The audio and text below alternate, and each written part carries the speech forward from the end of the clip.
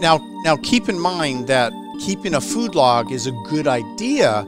However, if you're not sure which of the foods are causing the inflammation, triggering what's called foreign protein reactions, and the whole issue with the acne breakouts and the hormonal imbalances, you couldn't possibly know. And if you did, you probably would have solved it by now.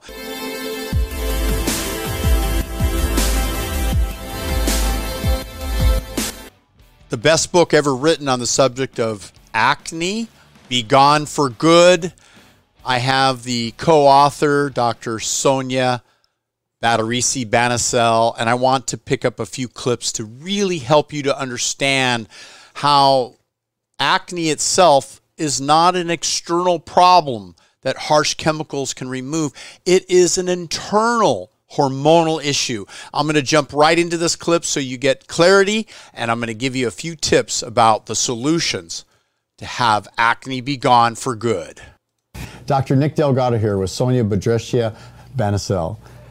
Hi, Dr. Nick. How are you? I know you're a board-certified dermatologist, and you're the co-author of Acne Be Gone for Good. This is an important podcast for us because I think people around the world are concerned about the ever-growing incidence of not just chronic diseases, but the obvious signs of chronic diseases. And what's more obvious than looking at a person's skin? And when you see their skin, and if it's broken out with pimples, blackheads, acne, I travel all over the world, and some countries seem to have a bigger problem. I've noticed the Philippines in particular, and some other areas. And then I've also noticed in some places I've traveled where their skin's immaculate and beautiful. So what's going on? What is the cause of this acne? And we'll start with that. What is the cause? You know, Dr. Nick, I think just as you know, there's a multitude of different reasons that people get acne, and some of this is covered in our book.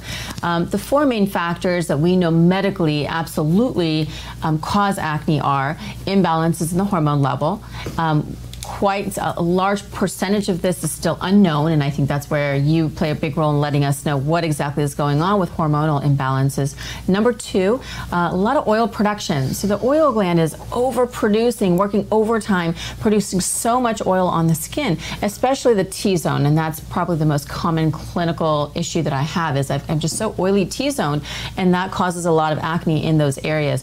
That also breeds pores that get clogged up. So nothing can get in, nothing can get out. It can't breathe. So the pores are all being clogged up all over the face, the chest, even the back. After that comes bacteria. It's a great environment for bacteria to grow under the skin. And then that breeds the final, which is inflammation. Inflammation comes in to try to eat up these bacteria that don't belong there, really clean things up. So if you can imagine, that's a lot going on under just one little pimple. Imagine it going on all over the face, chest, and back. Okay, so think about it. The hormones are out of balance. The skin becomes oily. The pores become clogged, and this is kind of a grounds for bacteria to fester, and then last, inflammation. So the solutions to this, again, is not an external. It's all happening internally. And we're going to jump back to continue to understand more.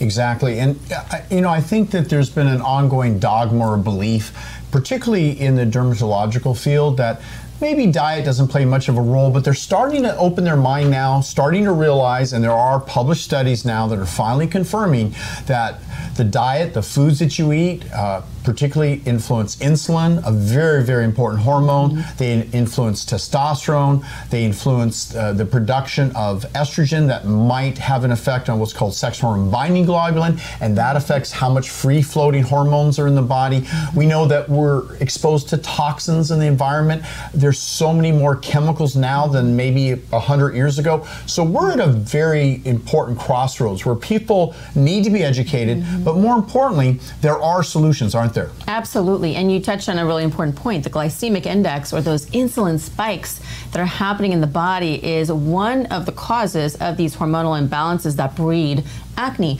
So if you ask a person, is there something that really breaks you out? A lot of times they don't know. Certainly we thought about maybe dairy and fried foods and the things that people associate with acne, but there was really nothing in our literature to prove that association existed until there was a journal, I believe it was out of Australia, where they looked at glycemic index and they looked at insulin levels and they found that insulin spikes were not good for the skin. And what caused those insulin spikes? Well, it's all the stuff that's bad for us, the stuff that we shouldn't be eating anyway, the dairy and the greasy foods and the fattening foods and the sugars. All of that really went into those spikes that caused breakouts. So what a really good thing for those acne sufferers out there, if they're not quite sure if diet plays a role, I tell them, go ahead and keep a journal every day. You log in the foods that you're eating every day, and over maybe the next 6 months, you might start finding that there might be trends. So I'll usually tell a patient, look, we know that the healthier foods are always going to be better for your skin, but keep a diary, keep a log of what really is causing those exacerbated acne flare-ups, because if you find there's that association, of course, naturally you can take that out of your diet. Well, now keep in mind that keeping a food log is a good idea. However, if you're not sure which of the foods are causing the inflammation, triggering what's called foreign protein reactions, and the whole issue with the acne breakouts and the hormonal imbalances, you couldn't possibly know. And if you did, you probably would have solved it by now. So the important thing to understand is this is where the advent of very targeted supplementation that we've discovered, and I might say quite impressively so, that these particular cruciferous vegetable extracts, the DIM, the indole-3 carbinol, the chrysin, the D-glucolactone, there's a combination of natural herbs that come from whole foods, such as cruciferous vegetables and apples and so forth. And it really does play a huge role.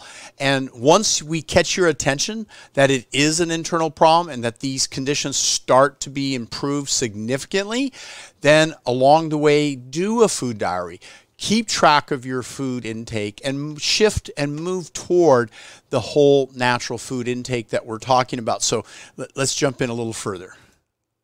Well, Dr. Sonia, I know there's this growing belief, particularly with the resurgence of an old throwback to the Atkins diet, the keto diet. These people are basically blaming everything on sugar. And I get it, sugar's not good for you, it's processed. But why don't they understand that equally bad is the fact that these oils are processed, they come from whole natural foods, they've removed the fiber, they remove most of the vitamins and minerals, particularly the phytochemicals and enzymes that protect and stabilize blood sugar levels.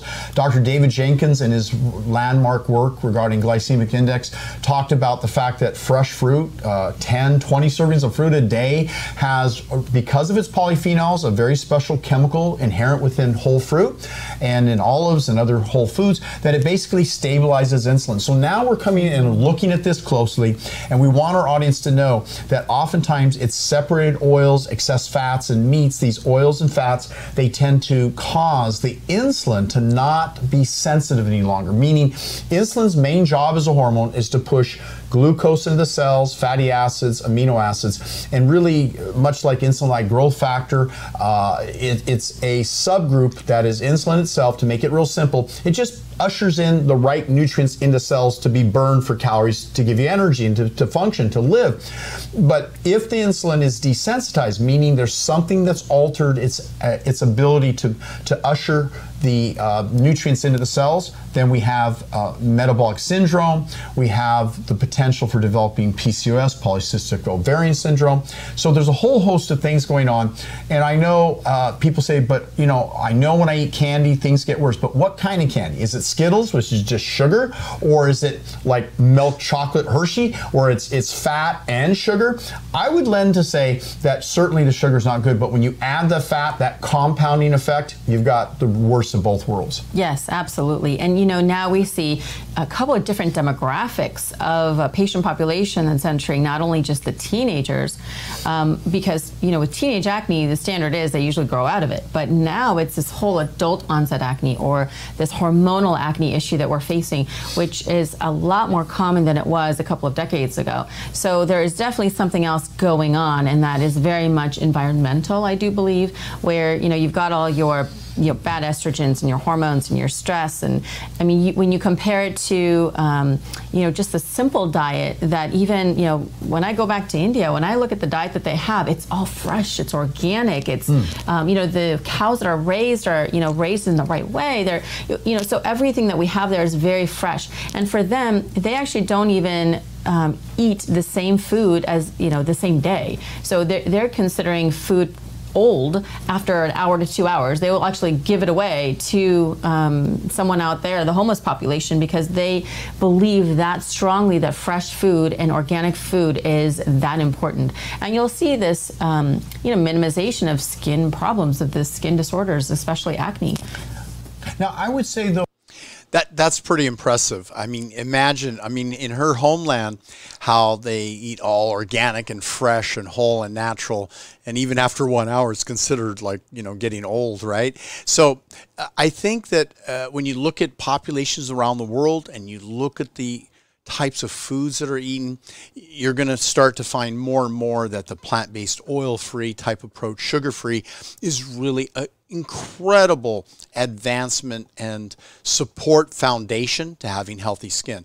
And there's nothing like the discovery that we found that the particular phytochemicals that are rich in this overall product intervention that we call Estroblock, and it also is a subgroup of another product that lends to kind of the monitoring and control or modulation of what we call DHT, dihydrotestosterone, and the androgens. And more importantly, we've discovered that sex hormone binding globulin, which transports all the hormones, that this improves significantly by using the combination of supplementation, diet, reducing stress, as was mentioned, healthy exercise to detoxify, high fiber foods to pull toxins out of the body, and even infrared spa. So these are some of the key tips I wanted to leave you with. And don't forget, quality sleep's essential. And if you are doing certain things in your life that are interfering with your sleeps, it's going to affect your hormones in your skin.